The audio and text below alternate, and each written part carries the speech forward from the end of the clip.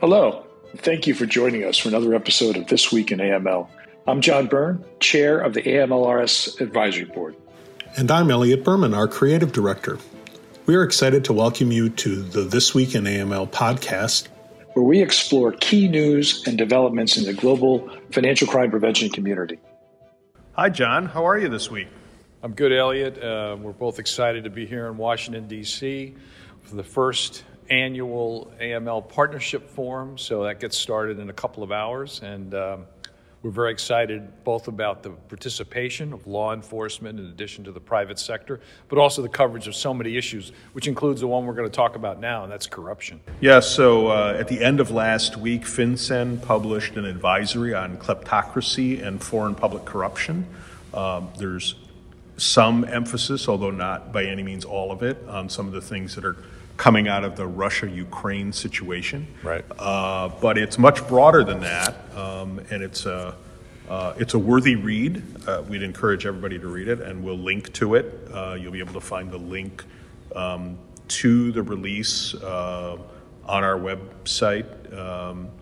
So, John, it was interesting. Some topics we're seeing happening a lot. There's some good red flag discussion. What was the thing that jumped off the page at you as you were reading through? Well, just a couple things. Obviously, the focus is on foreign public corruption, and as we mentioned, kleptocracy, which, of course, is rampant in Russia and around the world. But one of the things that they highlight, and it's not new to us, but that corrupt officials and others that are involved in things like bribery often purchase various U.S. assets. So they mentioned luxury real estate, hotels, private jets, artwork, and we're dealing with antiquities as well.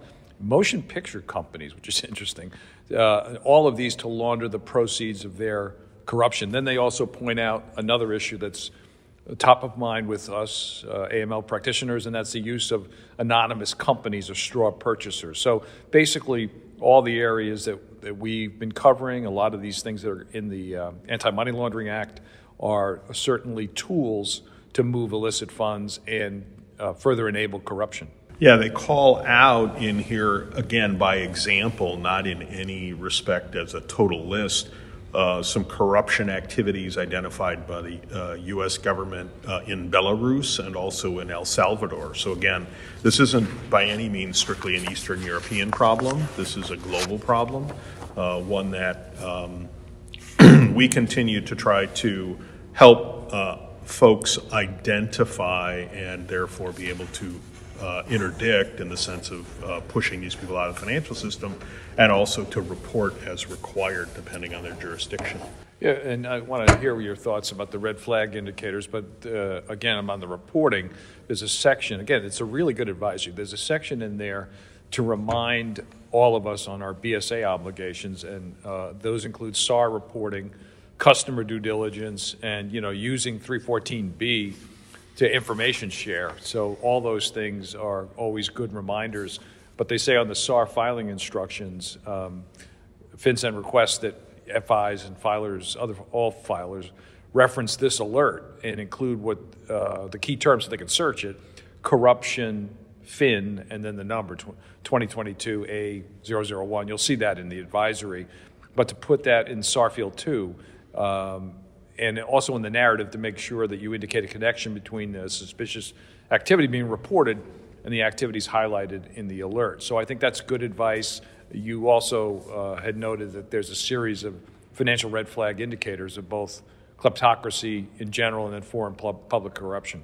Yeah, and some of them were interesting. I thought some of them were, what we would expect. But the first one kind of caught my eye. Transactions involving long-term government contracts consistently awarded through an opaque selection process to the same legal entity or entities that share similar beneficial ownership structures. It's like when you get done parsing through that, it's a little bit of that would make sense. But I don't know that that's one that, I would have thought of personally or been able to articulate without seeing the red flags. So again, there's 10 red flags.